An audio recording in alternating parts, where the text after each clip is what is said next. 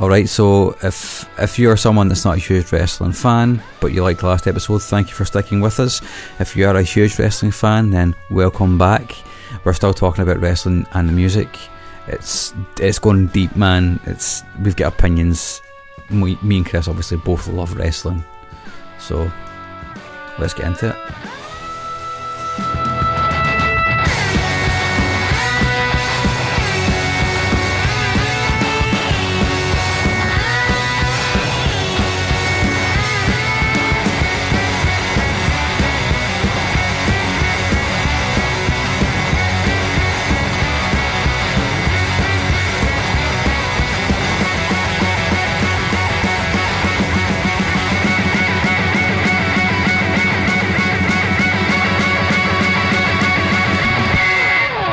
Well, it's probably a good time actually, to go into some of the ones that were runners up that we didn't vote in. Yeah, this is a good umbrella to mention. Got a few. Go for it. You first, and then I'll throw in a few. So I'm thinking, just to go, because I mentioned recent things, I think the first thing I'd like to mention is a song called "Glorious Domination" by Bobby Roode.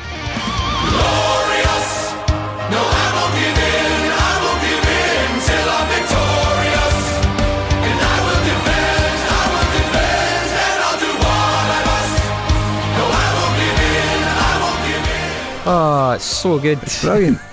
I mean, it's so legitimately good. Yeah, it's so on brand for the character. By this point, you've maybe done some Googling if you're not familiar, and we did mention Ric Flair. Bobby Roode's character is basically Ric Flair at this point. Like, it's exactly the same. Yeah, he always comes out in a sort of fur-lined silk. What would you call it? It's like somewhere between a dressing gown or robe and a long smoking jacket. And the song basically sounds like Queen. It's this multi-part harmony. It is really, really catchy. I mean, before I even got in any way into that character, I was like, that is a really brilliant entrance. Cause it's actually a good bit of music. And also, one of the first times I saw him doing it was an NXT special. NXT is like the sort of the reserves league, or the feeder league, the indie brand.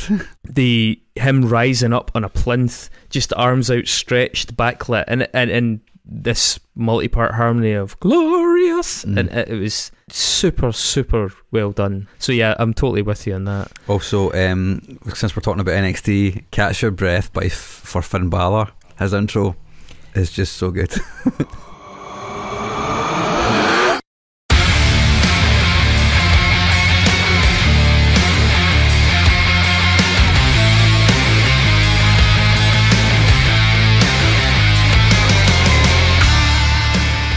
Absolutely. The problem with Finn Balor, this is a young Irish wrestler, and one of the most interesting guys, just a really, really good, went to Japan, made his name over there, came back, was super hot property, and he had this kind of alter ego, a kind of Jekyll and Hyde character of the Demon King, which WWE decided for whatever reason. I mean, I think Finn Balor felt it was overshadowing his persona or whatever, but it's a shame because the entrance for the Demon King, again at one of the NXT specials, is up there with the best I've ever seen. It's genuinely, like, you know, if bearing in mind that wrestling is aimed at kids and big kids, it is like, it absolutely couldn't have been more on the money for being a buzz. I would call Battle Cry by Kenny Omega.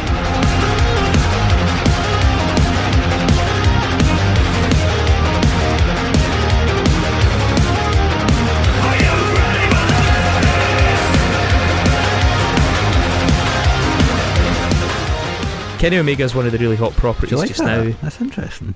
A lot of the Japanese wrestlers in New Japan wrestling is a really big thing. I've actually been to Japan to see a New Japan event, and it was brilliant. The culture's quite different. It's much more gender balanced. The audience is quite different in its responses, but it's a huge thing for them over there. Very skillfully done, you know, really, really big culture around it, but they love their power metal and their proggy stuff. I mean, even the Japanese wrestlers that go over here are huge into that. But Battle Cry by Kenny Omega. Kenny Omega isn't Japanese, but he's got a sort of Terminator type character over there. He had, yeah, and this tune is just a belter. It's a bit like Dragon Force, actually. Yeah, super hot property, that guy as well, who's pissed off WWE no end by not signing for them. He's one of the best in the world as well. If this somehow makes you vaguely interested in wrestling, you should definitely YouTube his matches with Okada. There's three of them, and they're just outrageous. And on that note as well, there's a track called Grand Sword by a Japanese wrestler called Kenta Kobayashi.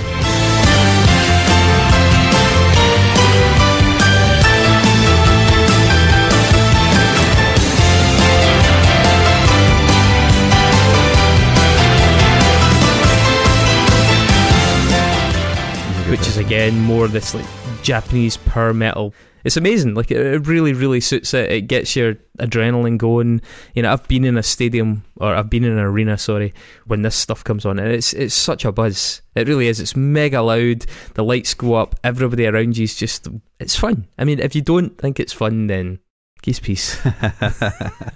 I would say, I mentioned Sami Zayn already, a Japanese wrestler that made it over to the States and made it pretty big, although he's probably still debatably underutilised, as a guy called Shinsuke Nakamura. Yes.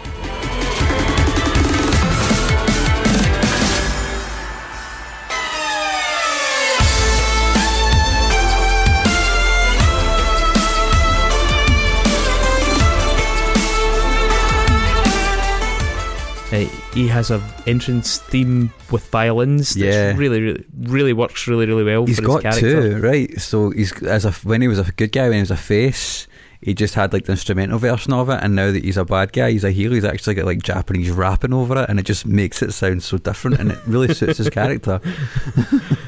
I would say also, on that note, Asuka. Female Japanese wrestler, her track The Future.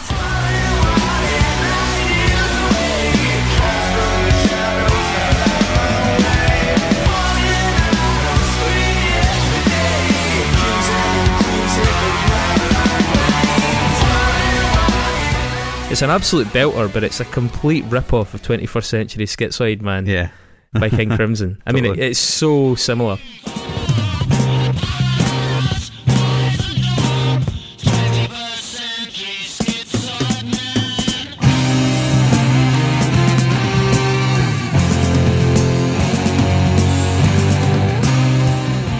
Yeah, I mean, talking about rip-offs, one of the things that I wanted to bring up was Self High Five, DDP's theme tune in WCW, and it is literally, it smells like Teen Spirit.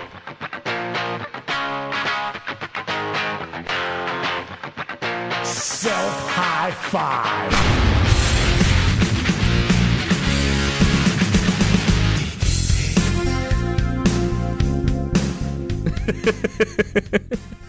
It has the exact same. It's one chord different, but it's played the same way, and it's also got the 2-note guitar bit in the verse. There's no vocals, but yeah, it's pretty blatant. One that I didn't put in my top 5, but I do think it's really good, and it ties into what Mark mentioned earlier on, where real bands get involved, is the track King of Kings by Triple H. Behold the King of Kings.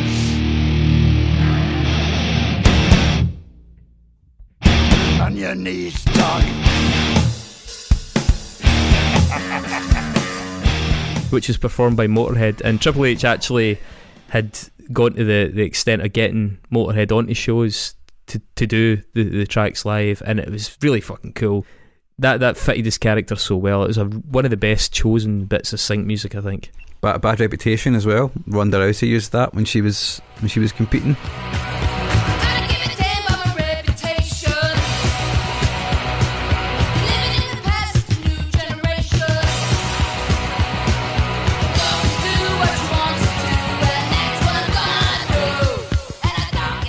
And Ronda Rousey, yeah. Joan Jett played it at WrestleMania as she walked out, which is again just a cool as fuck thing. You know, it's the song suits her very, very well.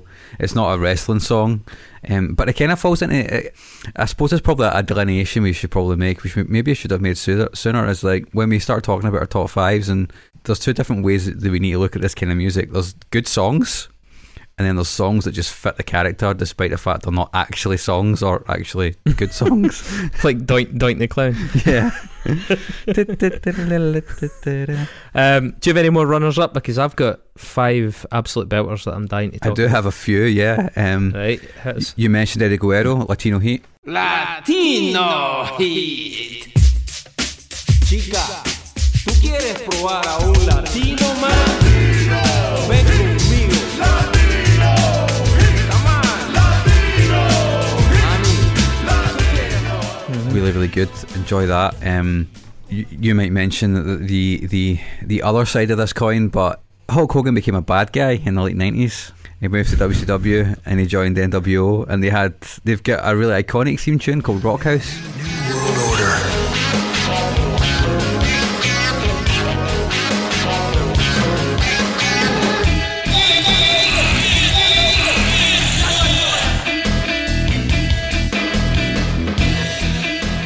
It's still, I think it's arguably as good as original, really American. It's just it just suits the sleazy nature of like him and Scott Hall and Kevin Nash, and the way NWO were like really duplicitous and, you know, quite underhanded. And the music is like this kind of funky but rock. You could hear it in a strip club. It's not. I mean, I'm sure they did. Yeah, they probably did. Yeah, and. One thing which did not make my top 5 but is absolutely worth talking about, and I've got a list of these which I could go on for ages. In fact, I'm going to do 2 more, right? I'm going to do 2 more. Right. Actually, no, I'm going to do 3 more. Sorry, I'm going to do 3 more. Right. The time is now. You talked about John Cena's theme tune.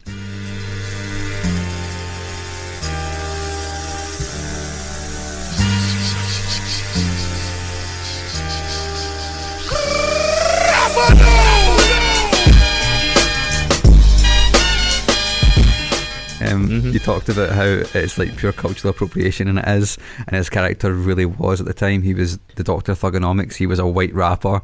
He would come on. Does anyone not know who John? I mean, even if you hate wrestling, surely can you picture John Cena? He's sort of like Mark Wahlberg if they took him out the oven too soon or something. Yes.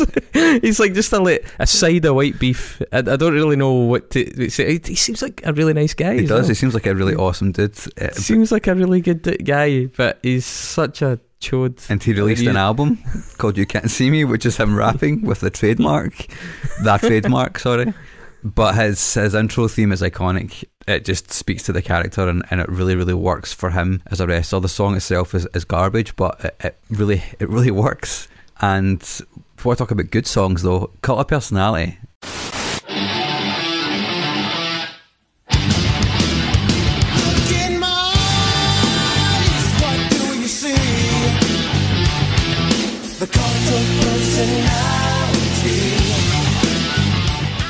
You know, that is a belter. Living Colour. Yeah, CM Punk had that. One of his stipulations for when he left WWE, I'm using like quote marks here for left.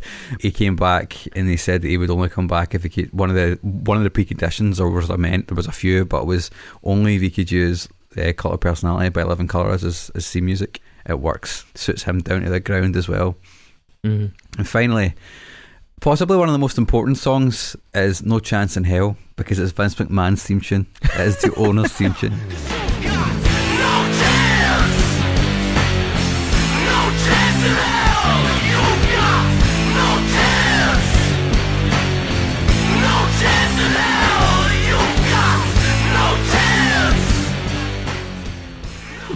And again, let's talk about Vince McMahon, right? This is a guy who's what, 70 what now? In his mid-70s, yeah. I mean, he's just such a horrible, like, he's like Frankenstein's monster of all the biceps of all the people that died. Yeah. I mean, it's like he's just been he's like grave robbing biceps and stuffing them under his loose skin for the last decade. The guy's horrendous. Like, he's just a horrendous looking guy, and probably a horrendous human being as well. Yeah, big Trump fan. His wife actually works for Donald Trump, and she's in the cabinet. Yeah, not the best. And I mean, definitely in the process of driving his company down the toilet. Yeah, but you know, that's the thing, like, he's going to give over to his future son-in-law, his current son-in-law, sorry, is going to be the person, Triple H, and you've already mentioned King of Kings, and there's a whole story behind him and behind the Clique, which I recommend you go and check out online if you don't know about it, as to why Triple H is in the position that he's in, and why a couple of other people one other person we're going to mention really soon was Triple H's pal, are in positions of power in this company. And that's really fascinating. So if this has somehow piqued your interest, then please go and look at the history of the Click and the Montreal Screwjob and the curtain call incident. All those things will really fill you in it. Like, even though this all happened more than 20 years ago now, they'll all kind of fill you in as to why wrestling is in the state it's in just now. This is the thing with wrestling, because there's a lot of like fake drama, and then there's a lot of actual drama, and then there's a lot of drama that you think is fake but is probably actual, and then there's a lot of drama that you think is actual but is actually probably fake. And this is also the whole concept called kayfabian, which is to do with the kind of contract of you going to see wrestling and you know that it's fake and they know that you know it's fake, but that you both agree that you're going to suspend that disbelief to get to the end goal, which is enjoyment. And ultimately, if you're not enjoying this podcast, it's because you're not making the effort to suspend your disbelief and get to the end goal of enjoyment. So really, it's not our fault, it's your fault. Okay? So your runners up, come on, hit us with some more. Those were my runners up. What I think we should do now is the top five. Probably the most exciting thing. No, not the top five. I think we should do our three. Right? Okay. So the three songs from real life that would have made great wrestling themes. Okay. Do you want me to go first? Yes, you go first. All right. Number 3 would have been Them Bones by Alice in Chains. Okay. I can see it.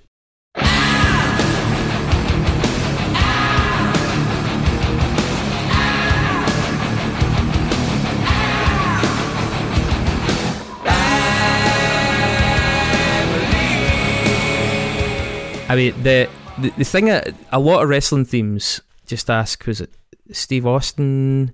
Who else? Ric Flair. Like, the first 2 seconds of a wrestling theme is probably the most important part of the theme, especially if it's something like Royal Rumble, where you're just waiting for that noise to find out who's coming out. Yeah. And Them Bones with that at the start, perfect. And I mean, the fact that it's got lines in it like "Some say we were born into the grave." But obviously you've got to have a really 90s character at that. You've got to have this rugged, sort of long-haired, scraggly guy in like those kind of elasticated ripped jeans. Where you're like, how can he wrestle in those, until you realise that they're actually like sprayed on. I'm going to call this wrestler Kurt Washington. Nice. And his special move is going to be the Melvin. Oh, nice. I like it. All right. So my song is Blood and Thunder by Mastodon. Ah, that's a good one.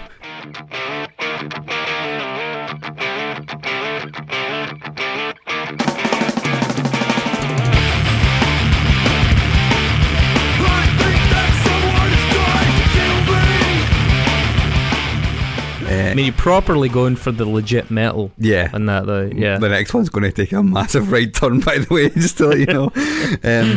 But this is like, it comes back to what you just said there, man. Right? It's the first 5 seconds, and this is kind of frantic, and then it's got the little pause, and then you're into the full song. I think that's cool. Obviously, right, the character that this is for is a guy called Ahab. Oh, that's pretty good. Yeah, I like that. And you could have said Ishmael though. Yeah, because then it could have been could called be a Ishmael. tag team. Yeah. And this is a big ginger bruiser. You know, like Braun Strowman, like definite power lifter, like 6.5 feet tall, 8 to 7 feet tall. You know, big guy. And clearly he's going to be doing a pile driver because he's not going to do them anymore. So he's like, he's going to have a better name than that though. Ahab. No, but I mean the pile driver's going to have. Yeah, I mean I don't have. I don't know. The anchor. What was the name of the ship in Moby Dropping Dick? the anchor. Come on, you studied literature. I can't remember the name of the ship. What's the name of the ship? This is really embarrassing for you. Is it? Oh fuck! What is it? I can't remember. Sorry. Maybe he could have a move called the Leviathan. Maybe that would be good. Yeah. Yeah. Like just a massive clothesline. That'd be cool. Yeah. Yeah. What's your next one? Man, like, so I kind of debated going really cool. There's a track called All the Rage by Girls Against Boys.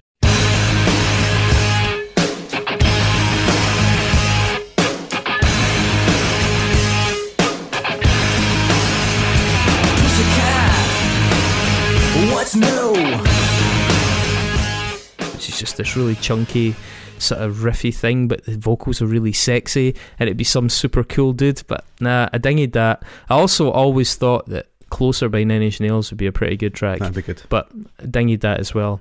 I went a little bit more obscure, and I'll put a sample in that. Hopefully you agree. A track called Come With You by Millionaire. Just this obscure alternative Belgian band.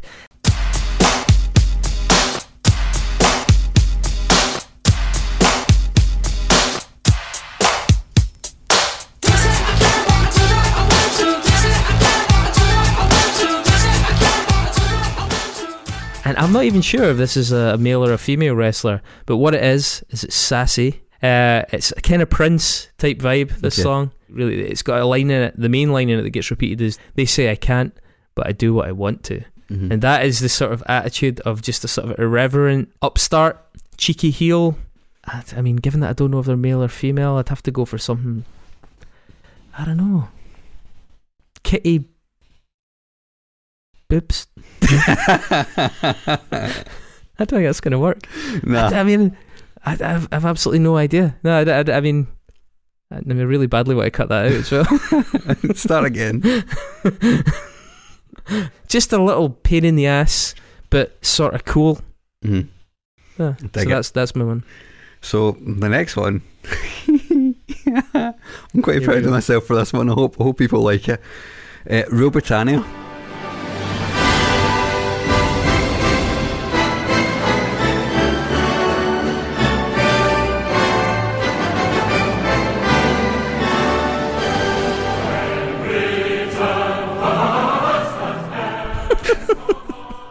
Is nobody used that?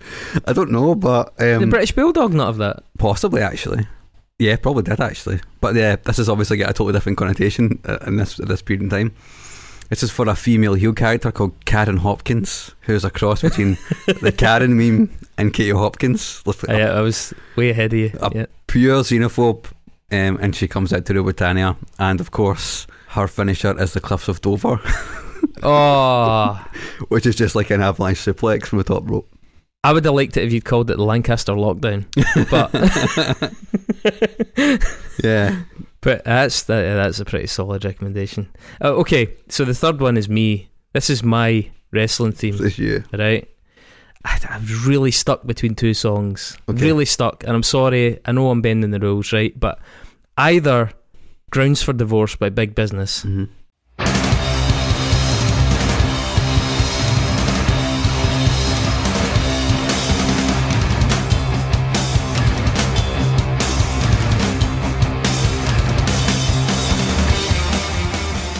Or This Stops at the River by Unsane.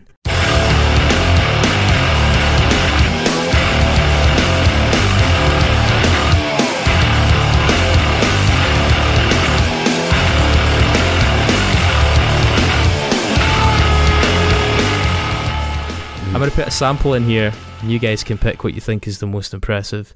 But one of those two. Now, I like to fancy myself as having one of those two as my entry music. I mean, in real life, my entry music is probably more likely to be It's Only Natural by Crowded House.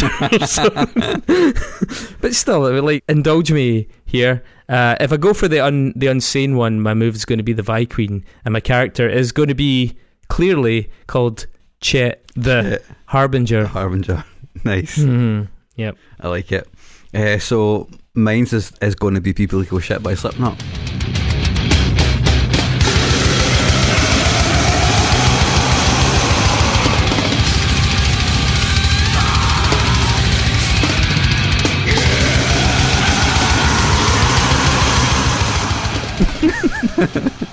Again, that's going to cost you. I'm just saying, Slipknot are not going to fuck around with those publishing rights. They're not, but you know, I'm working for WWE, so they can afford it.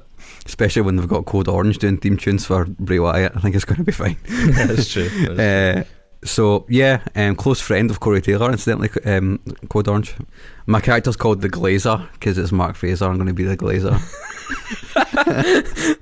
Like, imagine you turning up with a pencil in your mouth, just being like, "Oh, that's really going to cost you." Actually, I'm coming out. I'm a hardcore Is that wrestler. what you're going to do? I'm a hardcore wrestler. I'm coming out with panes of glass. I'm smashing people with them. Like, I'm just. Yeah, I mean, when you cut your promo, that is going to be you. You're going to be like, It's going to cost you. That's really going to cost you. Yep. And that's me standing there with either a bag of broken glass or a pane of glass. And you realise that the glass breaking meme has already been done by so many wrestlers at the start of their theme. yeah, and it's not going to. My theme's not going to start with that because it's going to start with just the actual song itself. But my finisher's going to be probably a window pane, obviously. That's pretty good actually. The word pane. I was going to say the defenestration. Yeah, it's just going to be a Michinoku driver, which is one of my favourite moves. Obviously, and also I for a tag team. should also state, just for people that know me, to put this picture clearly in your head. I mean, you didn't laugh when I said double glazing for a tag team. That's actually quite good. Apologies, I didn't hear that. I was too busy thinking about so my ring attire is going to be like a gold sequin singlet. Oofed. Yeah. So you're going to start wearing that in the ring now instead of just around the house. Aye. Right, top fives. Okay, want to start with number 5 then? Do you want to start this time? Yeah, okay. I'm going for a deep cut, right? So if you're American, you may not have heard about this wrestler. He is for the tap end of Stevenson, which is a town in Ayrshire. And famously, this man is called Grado. He's now an actor too. He does panto. He actually literally does panto, which is which is a bit of a crossover, I suppose. But he used to come out to Like a Prayer by Madonna.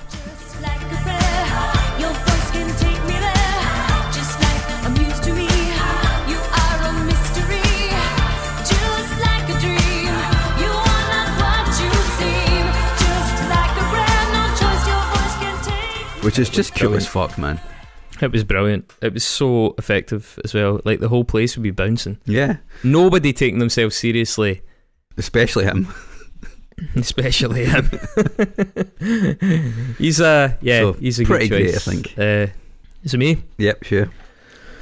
I am going to go for the perfect chauvinistic anthem, and I think I'm going to go for what sums up wrestling in the minds of a lot of people, and it's the track Ass Man by Billy Gunn. I'm an ass man. Yeah, I'm an ass man.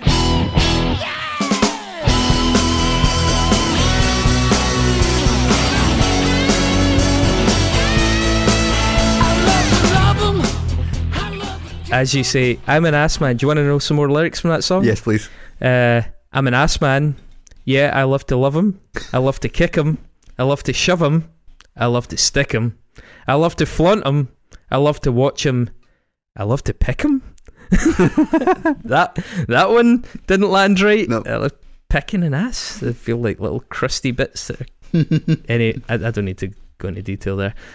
It's also got a line in the chorus, or 2 lines in the chorus, which are fucking priceless. So many asses, so little time. The best surprises always sneak up from behind. That's well considered. I like that. It's brilliant. I mean, it's pure Spinal Tap at the end there, but yeah, that's the id. That is the id of wrestling, right there. It totally is. That's what the fans are paying for at the end of the day, right? So my next choice is Here Comes the Money. Here comes the money. Here we go. Money talk. Here comes the money. Money, money, money. Dollar, dollar. Dollar, dollar. Ching, bling, bling. Cut the chatter. You ain't talking money, then you're talking. Shane. So Shane McMahon is the son of Vince McMahon. It's really well, man. It's a song about money. He's the son of the CEO. He thinks he's untouchable. They recently trolled the entire like wrestling community by giving him the title of the best wrestler in the world and giving him a trophy for it, which just sent the whole internet wrestling community an absolute fucking meltdown. It was, now that you look back on it, it's like, that's actually a pretty funny joke. They were clearly thinking about that. And his whole thing was that he used to be just super obnoxious, like a spoiled brat. He's like, actually, a lot of similarities with Donald Trump Jr. Yes. Don Jr. Yes. It really, like, if you want to try and imagine what Shane McMahon's character used to be, it was Don Jr. I mean, I think that's an interesting one as well, because for anyone that watches wrestling, especially these days, because he doesn't do as much stuff now, when you hear that, you know it's probably going to be a big fall match, and it's usually happening during a big event. So it's kind of by association now. It's like, what the fuck is this crazy motherfucker going to do to himself? Because this guy's famous for, he doesn't do a lot of shows, but he's famous for jumping 50 feet onto a table and shit like this. I mean, really hurting himself as well. Like, the guy is a total daredevil. Absolutely. Yeah, he puts his body in the line. I think so. That song tends to elicit both excitement and apprehension, because watching Shane McMahon matches, you're sometimes really wincing and sort of looking at it through fingers, like, oh, don't do it. Mm-hmm. Do you want some lyrics for this song? I think they really fit the man himself. Here comes the new kid on the block. Hold your bets, because here's where the buck stops. See, first of all, I'm stepping out on my own. About time I elected to claim my own throne. So whack. It's also got the great line, pores reeking testosterone. I mean, that's more on the money. Okay, my next choice, my number 4 out of 5 is, and I'm glad that I've got a chance to include this, because it's I Hope You Suffer by AFI, which is used by the wrestler Jimmy Havoc.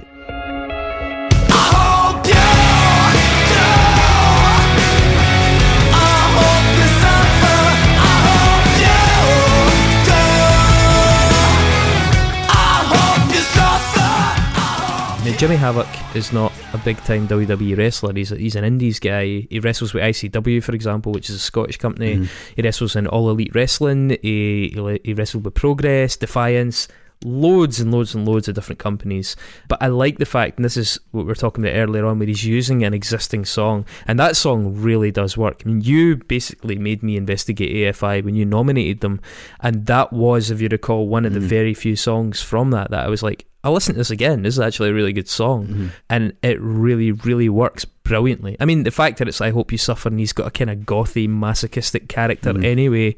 He's like an emo, really. But that song is all about the space in the riffs. And as we mentioned earlier on, with all those big old school, Chris Benoit, Brock Lesnar, it's about the space between the guitar riffs, and this song totally gets it. And it's just it's a great match. It's a really good choice. Yeah, that's a great choice. I didn't even know that he'd had that, because I've only seen his work in AEW. I haven't seen his work in ICW and all that. So I'm going to put this on the air just now. We should definitely go to an ICW show when we can, because I've never been to one. They're good fun. Don't expect to wear your clothes again the next day.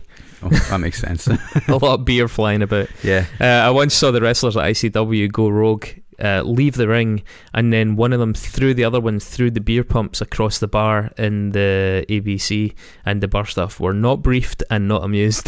Jeez. It was absolute carnage. But I mean, the building burnt down, so what's the problem? Yeah, it's not an issue anymore. My number 3 is Break the Walls Down, which is Chris Jericho's theme tune. One, break the wall, break down the walls. Flip over the back and watch you walk. Baby, you know you're Judas and I'm your priest. Baby, what I got is not from the least. A great wrestler as well. Yeah, so I wanted to actually pick this for 2 reasons. One, because the song is super iconic. So I'm old enough to have had a cable box which did not have any subscription on it, because I don't even know why that was, but one of the free channels was TNT, and WCW was shown on that. And I remember watching Chris Jericho in 98, 99 and thinking, this guy's fucking really good. And then he vanished from my screen and I had no idea why. Can I just say, I love it when someone sounds like they're going to say fucking amazing, and then they kind of rein it in and go fucking no bad.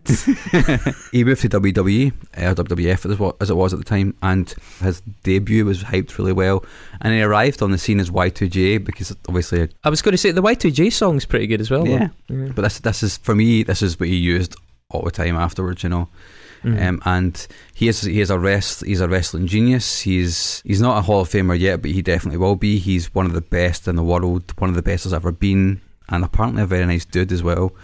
I like this song because he also sings in a metal band. Yeah, he used to sing in a black. Did they not start? Fozzy started as a Black Sabbath cover band, yeah. And then they became their own metal band. They played they tour quite a lot. Yeah, so that's actually what I was about to mention. I was going to segue into that. Is that one of the cool things that I like about his career is that he's always referencing the past whilst creating new characters. He had a reputation for being quite a duplicitous heel, and he's always been a very kind of arrogant and difficult to like wrestler generally.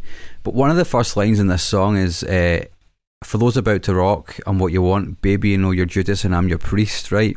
Which is obviously a really on the nose lyric, but now that he's not in WWE anymore, he's actually got a Fozzy song which is his music, called Judas. He's got a new finisher called the Judas Effect.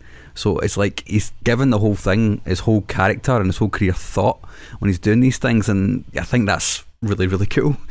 Well, funnily enough, when I went to Japan for the trip I mentioned earlier on, he was one of the main attractions. He was their sort of guest foreign wrestler. Who was it he fought against? Okada? I think it might have been Okada. Yeah. Anyway, my third choice, and it's a fucking belter, Mr. Kurt Angle, and the track is actually called Medal. You suck.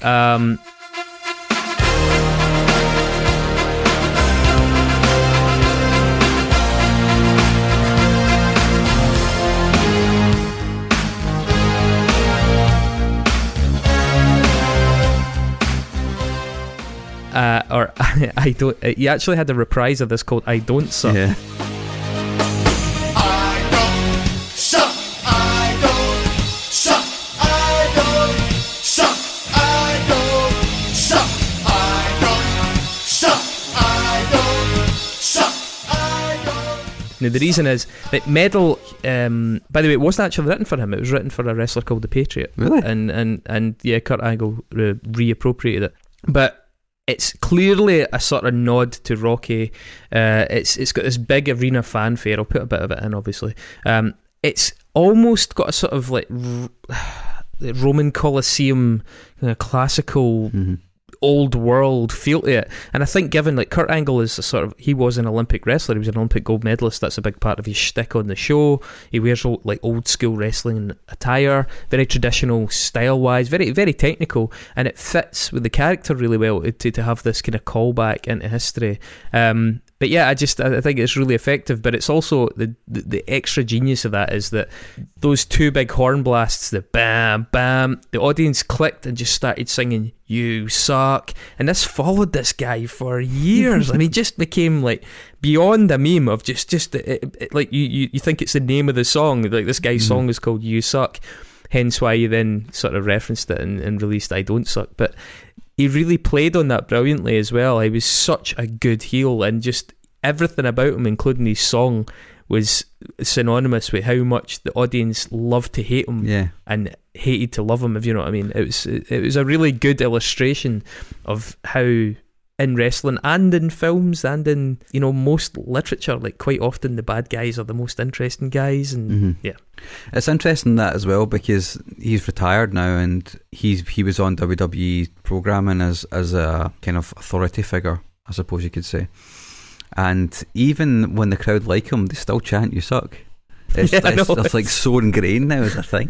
Yeah, and he's loving it. He's just whipping it along. Yeah, it's absolutely brilliant. You know, and it's I love the way that one of the things that I enjoy the most about wrestling, and I think it is definitely also worth mentioning, is that the best ones react so quickly to the changes in the crowd mentality, and sometimes they will actually use that as part of their character going forward. And I think that's a really clever storytelling mechanism, which people don't really talk about very much. Yeah, and it's also, again, sorry to go too deep, but it's also part of why the Roman Reigns character struggled for so long, because the management refused to let him react to the heat, to the negative reaction. They were like, no, stay face, stay the course, we're going to make that audience like you.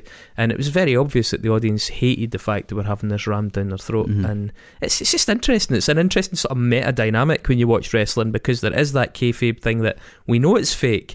We're not pretending it's not scripted. We know these outcomes are predetermined. It's about the journey there, but it's also about the fun of this sort of pretense that we're all engaged in. We're all involved in the act. It's not just the wrestlers, it's the audience, it's everybody. You have to suspend your disbelief in those sort of situations. It really comes into focus. Who's your third? Well, my second. Well, what you were saying actually ties quite nicely into this next person that I'm going to mention. The thing that I enjoy about wrestling, apart from the way that the wrestlers can react to the reaction like that, is like, even though we're all on this contract, we've all got this like sort of sense of verisimilitude like between us. We all know what we're talking about and thinking about and kind of feeling.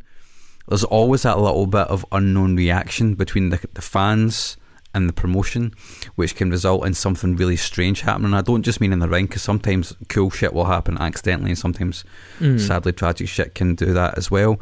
But one really good example of that, and there's still a lot of chat to this day as to whether it was engineered or not, was the pipe bomb by CM Punk, you know, and changed the wrestling landscape when that happened in 2013.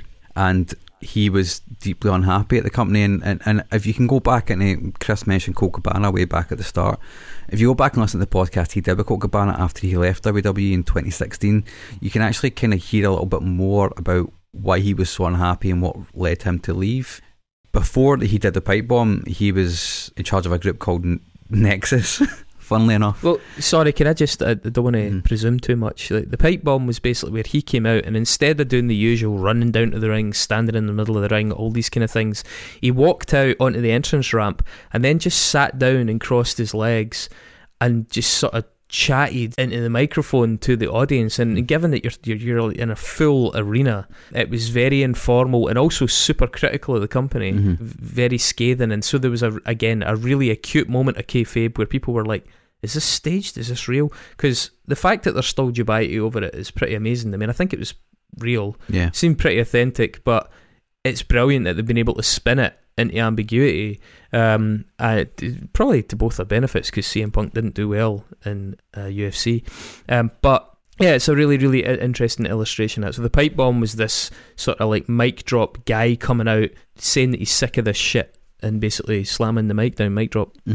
And I said earlier on when I picked Cult of Personality, when he returned after all this shit had happened, he was given this, he said I want a theme tune, he was given that song, which is a great song. But before that he had a song called This Fire Burns by Killswitch Engage.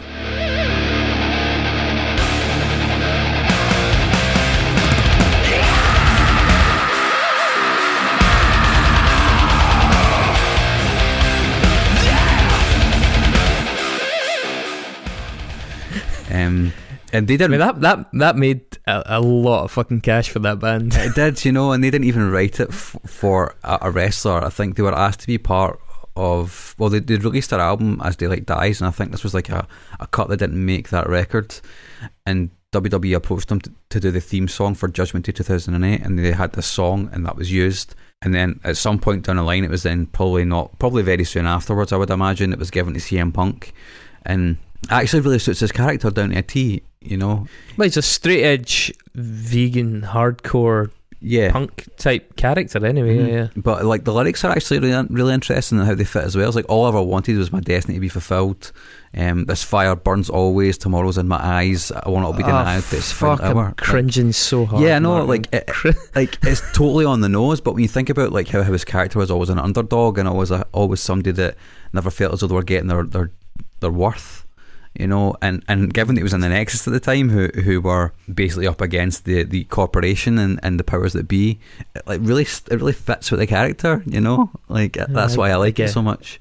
It's still murder police though. I mean, it's still super, like, it's fucking metalcore, man. It's not going to be amazing, but I think it's a good song regardless of the content of the lyrics, and it fits him. It fit him really, really well. Cult of Personality did the exact reverse, right? Because he'd obviously realised this was now a Cult of Personality and was like playing on that. And that song has also got some really horrible lyrics.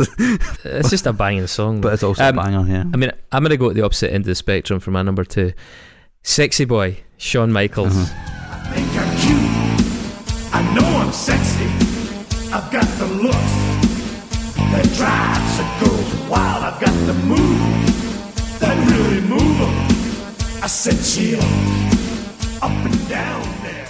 Alright, Sexy Boy is iconic. You must have heard this, even if you haven't listened to wrestling, or if you've ever walked through a room when somebody else was watching wrestling and this has been on, it'll never leave you.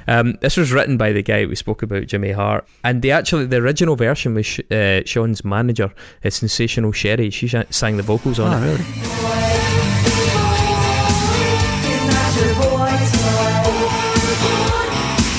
He makes me hot. He makes me shiver.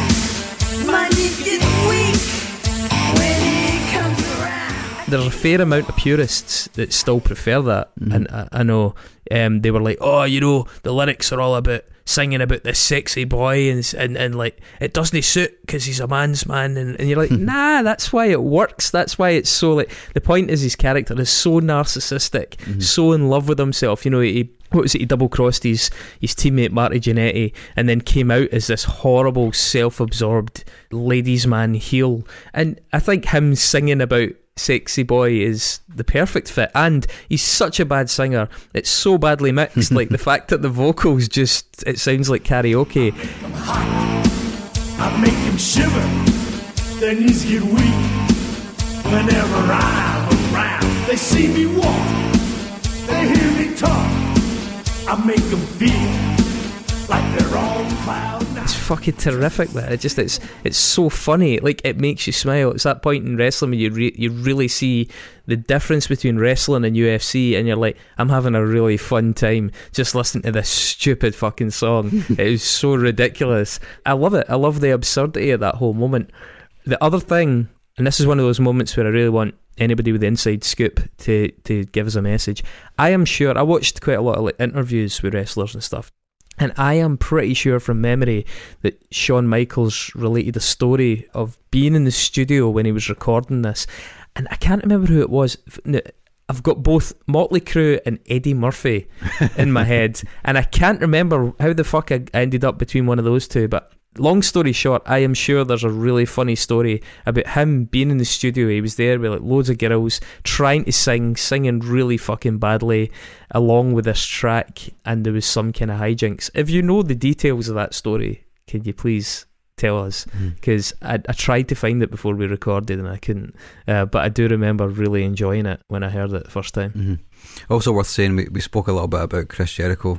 Shawn Michaels is also one of the most important wrestlers, one of the best to have ever done it. Talked about great matches like the Omega matches, but the Shawn Michaels Taker matches are just wrestling like ridiculous, overblown WWE at its best. Like just amazing theatre. Another great wrestling match that Shawn Michaels was part of is when, like, after he lost the title in 1998, I believe. He retired for 4 years. He needed to get back surgery quite badly, actually. He dropped it to Steve Austin after winning it off of Bret Hart during the Montreal Screwjob, which I'd recommend that you go check out. There's a really excellent documentary called The Dark Side of the Ring, which is done by Vice. I believe that's amazing. I believe you can get it on all four. It's phenomenal. Go check it out. Lots of like really dark stories about all the bad shit that's happened in wrestling. Mankind. Yeah. Ouch. Yeah. But one of the best matches he had is when he came back from retirement and fought a guy called Triple H, who we've mentioned before. He is currently the man's name is Paul Levesque. He's currently the executive vice president of global talent and strategy development, and he is Shawn Michaels' best pal. And his theme tune, "The Game" by Motorhead, is just fucking amazing. Time to play the game. Time to play the game.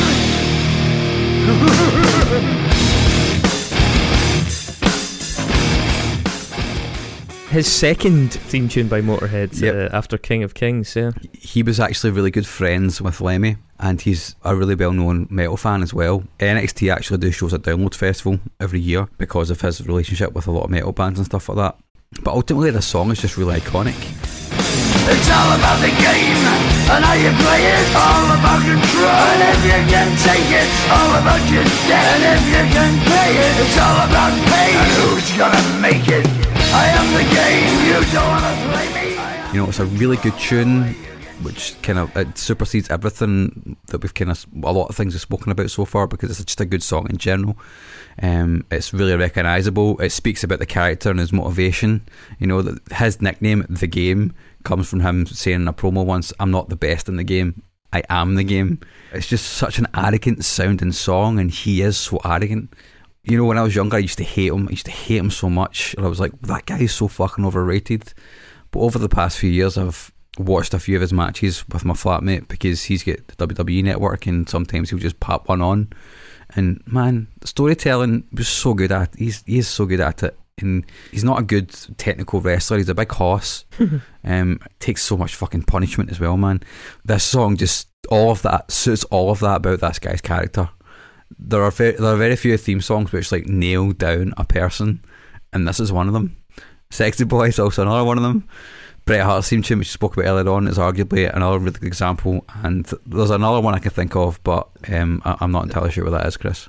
Oh, well, could it be the absolute archetypal wrestling anthem, an 80s anthem? And I've got a horrible feeling that the 80s might actually turn out to have been the best era of Western culture, and that's pretty fucked up when you consider the 80s. But this tune for me it doesn't get more 80s. The WWE and the Cold War and Go America and flag waving and Ronald Reagan and Hulk Hogan and the track Real American.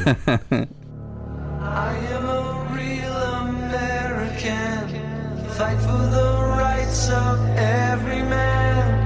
I am a real American, fight for what's right, fight for your life. I mean, the thing is, you know, in a playlist of like guilty 80s pleasures with like Bon Jovi and REO Speedwagon, this tune's totally on there, man. It's fucking brilliant. It's absolutely ridiculous. I am a real American, fight for the rights of every man. I am a real American, fight for what's right, fight for your life. It was also another one a bit like the Kurt Angle thing, not originally written for Hulk Hogan. It was written for both Barry Windham and Mike Rotundo, who I don't know why they didn't end up using it, but it's that maximum kind of testosterone USA. It's a ridiculous piece of music that just totally fits. And given that Hulk's an obnoxious prick in real life as well, it just kind of doubles down. It was written by a guy called Rick Derringer.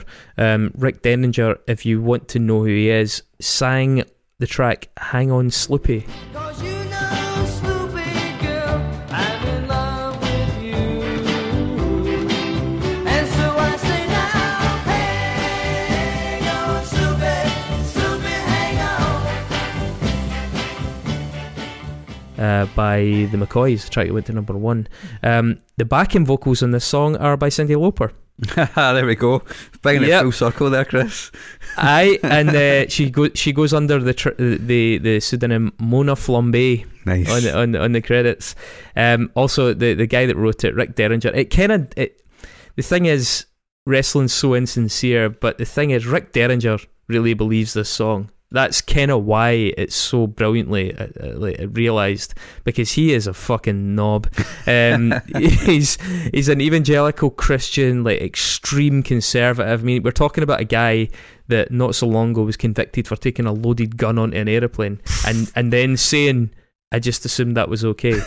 You know, I mean, he is a fucking piece of work. And he believes every single... He doesn't see it as being an ironic, funny song. He sees it as being like a right-on banger anthem. I'm completely behind this. Why is everybody laughing? Doesn't get it at all.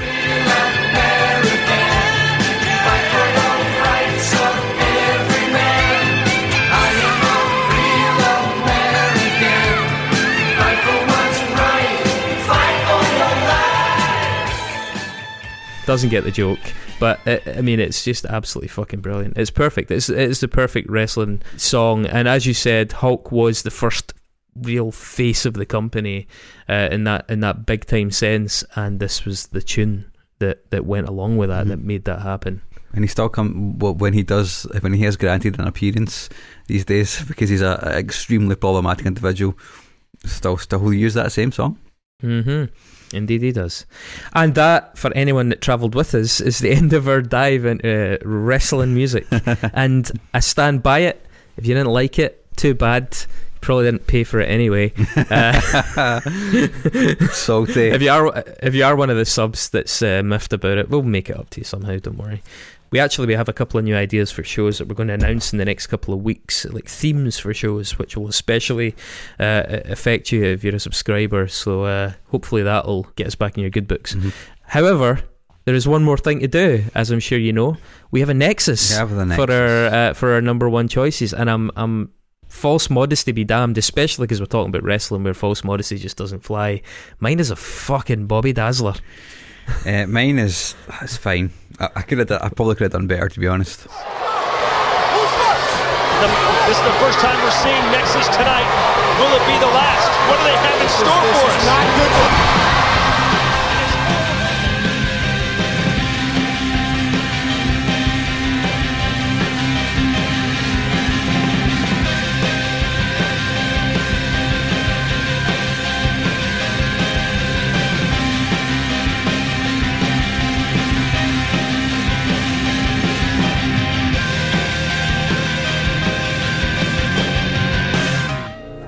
Why am I here? You're in the Nexus. This is the Nexus. For you, this is what you want. I'm going to ask you to go first then, because I want to finish big. Okay. So my number one song was, of course, The Game by Motorhead, which is the theme tune for Mr. Triple H, Paul Levesque himself. Paul Levesque is actually married to Vince McMahon's daughter, if you didn't know that. Stephanie McMahon. And Vince McMahon is, of course, the patriarch. He's the man in charge of all. He sees all. He still has the final say over anything that happens on any of the episodes. Even to this day, it's actually like an iron grip, like a vice grip on power. It's insane when you consider how big that company is, that one guy still has veto power, make or break. Yep. It's wild.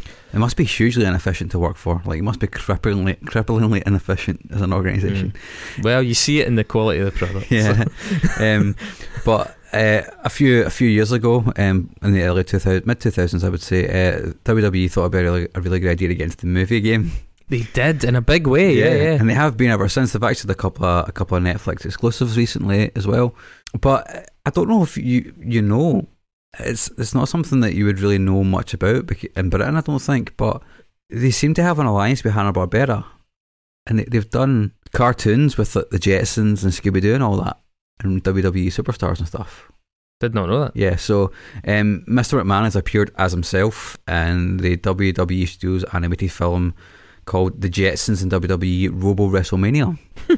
Now, I'm going back a little bit of my knowledge here, but I believe that the dog in the Jetsons is called Astro. Is that right?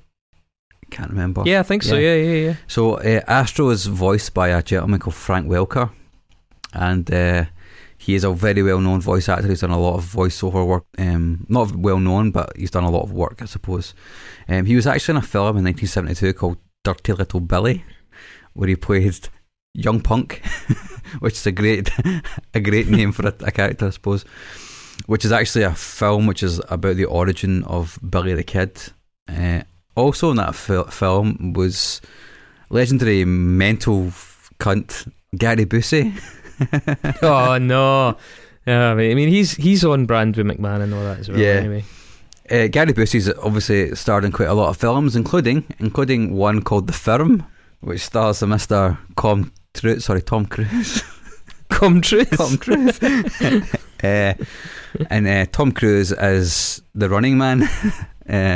He is a very famous actor, of course, and he was actually in Stanley Kubrick's final film with his then wife Nicole Kidman called Eyes Wide Shut, in which Ligeti's Musica Requirata was used.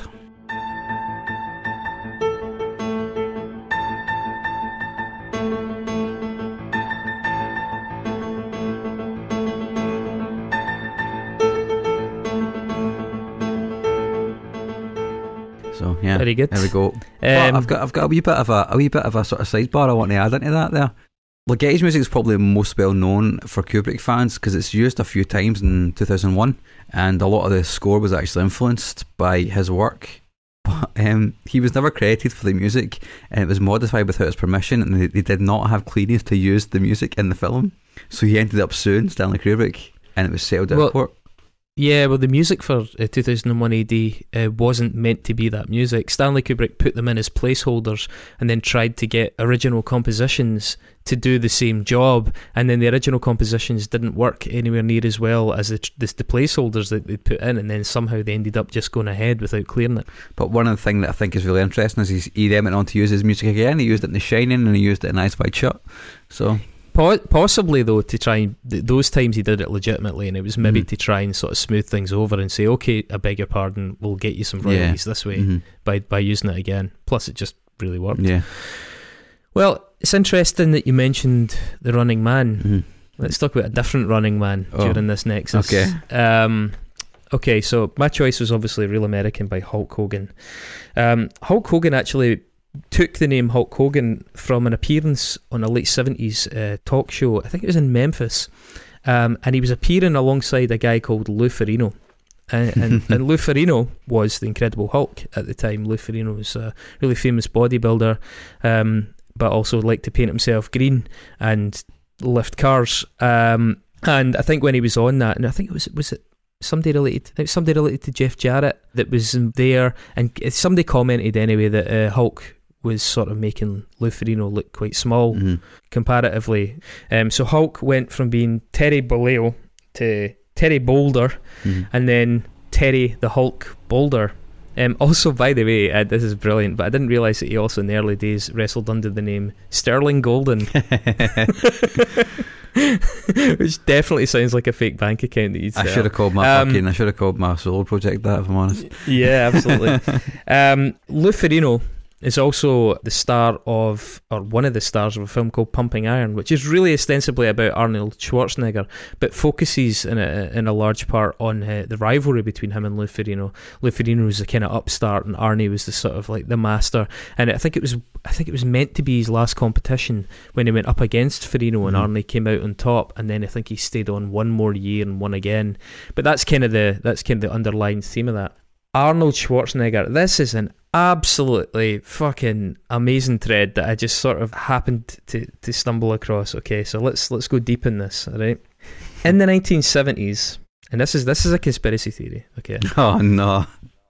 But it's out there, and it has been covered by different publications. Okay. In the 1970s, Arnold Schwarzenegger supposedly lived and spent some time training in London, but he also did some work during that time, supposedly, allegedly, for loan sharks, and that involved recovering gambling debts. I've heard about this.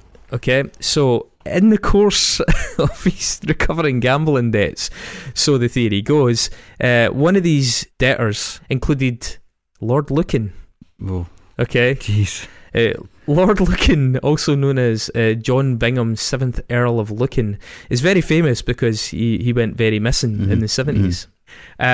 The theory goes, and I very much stress it's a theory, that the theory goes that Lord Lucan made a deal with Arnold Schwarzenegger to kill Lord Lucan's wife, Lady Veronica Lucan, in order to try and somehow, I don't know, sell the house, get some kind of payoff to settle this debt, this enormous gambling debt that he was very famous for having amassed. Lord Lucan was a notorious gambler.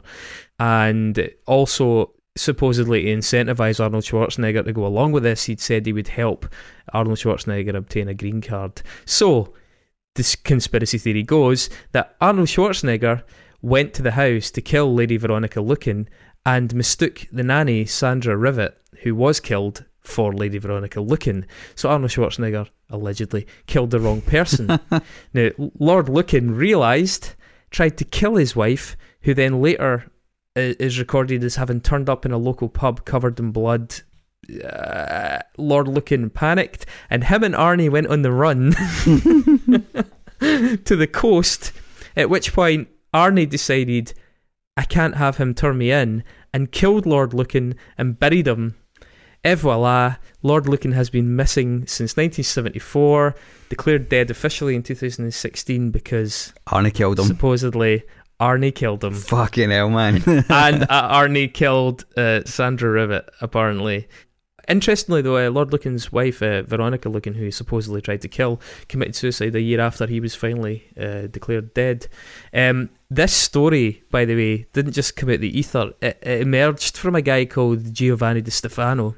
Have you ever heard of this guy? The name's familiar, but I don't know why. He is the fake lawyer known as the Devil's Advocate, and that's because he represented Saddam Hussein, Slobodan Milosevic, all kinds of people, despite having never ever obtained any legal qualifications whatsoever. He completely blagged himself into defending some of the worst mass murderers and most genocidal maniacs in the world.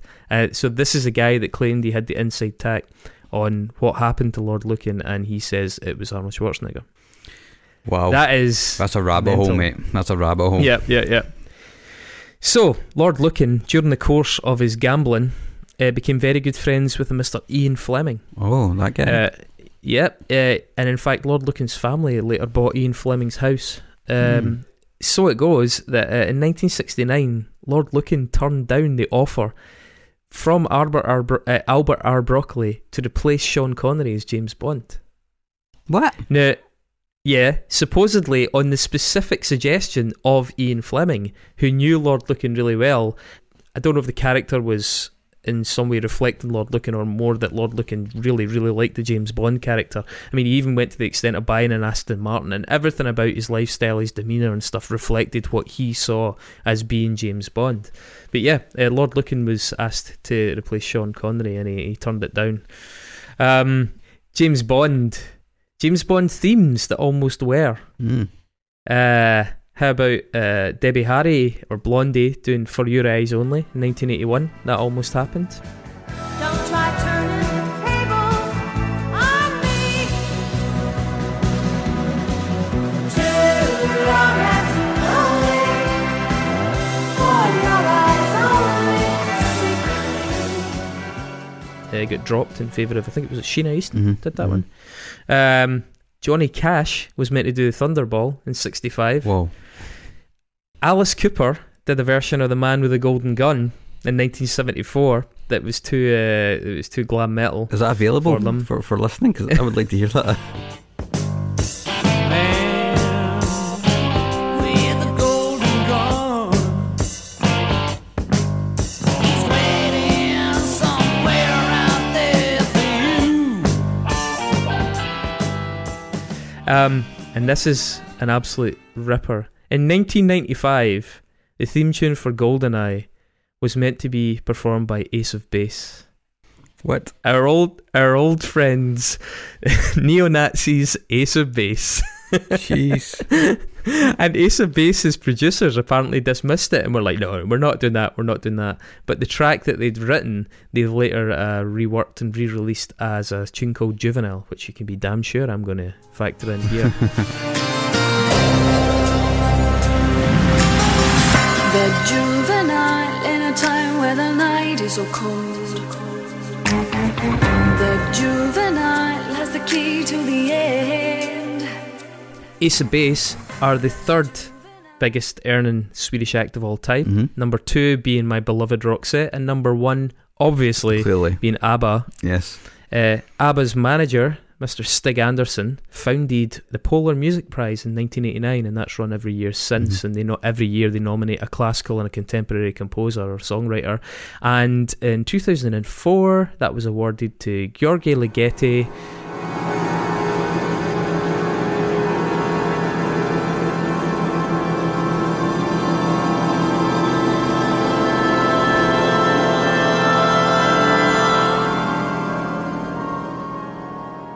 He was described as having stretched the bounds of what is musically conceivable. Awesome. Well done. There you go. Well done. Back of the net. Healthy long episode this week, Mark. Yes. I need to split that for the hardcore fans. This is what happens when Dave's not here to tell us that he needs to go and have his dinner. Yeah. I knew we'd get there in the end, though. So I believe, I really hope you've made it through that. I mean, I'm just glad we got that out of our system. Yep. I feel like our weight's been lifted. Yeah, absolutely. There's a lot of good stuff in there. Mhm. A lot of good stuff in there. Mhm. I mean, you're not going to hear me saying this if you sniffed at it, 'cause you probably switched off ages ago to go and listen to Pod Save America or fucking Joe Rogan or some shite. Okie doke. Mark's your week next week. I understand you have a rather fantastic nomination. The Ugly Organ by Cursive. Yeah, so we know that... So we're getting all hip again. Yeah, we know that this band have been in the ether for a while, and people have suggested Cursive 2 is... I don't know about you, but to me personally they have. And they're a band that I was very familiar with in the sort of mid-2000s when this album came out, but then kind of fell away from them as I grew older. Unsurprisingly, they've kept releasing records. So it'll be good to dive into that. I don't know about you, man, but I've actually started doing some research, and I think it's going to be an interesting episode. Yeah, absolutely. It's going to be an interesting Well, episode. I started doing research when I went to see them about 15 years ago, so yeah, it'll be an interesting one. I see we're trying to balance out what is probably the most chronically unhip episode we've ever done this week with some super hip next time. I'm sure it'll go down well. Let's hope it works. Or we're just so erratic that nobody hangs around anymore. Yes. Yeah, thanks for listening. As we say, we've got a couple of ideas for subscribers. We'd love it if you do subscribe. There's some pretty cool stuff in there, some special episodes, bonus episodes, and a couple of other wee incentives. We've also got a special AAA backstage area now where we can kind of engage in more free-flowing dialogue with the kind of long-term and hardcore listeners, and it means that we're a bit easier to reach if you've got ideas for a show or suggestions for a show. We've already, as Mark says, we've had a couple of those. We're getting a lot of good feedback. So if you want to talk to us direct, it's couple of bucks. Literally $2. And you get, yeah, and you get a whole host of other things. So go to the Patreon. And until our much hipper next episode, look after yourselves. Fuck you, Dave. We did the wrestling episode. Ah, you dick.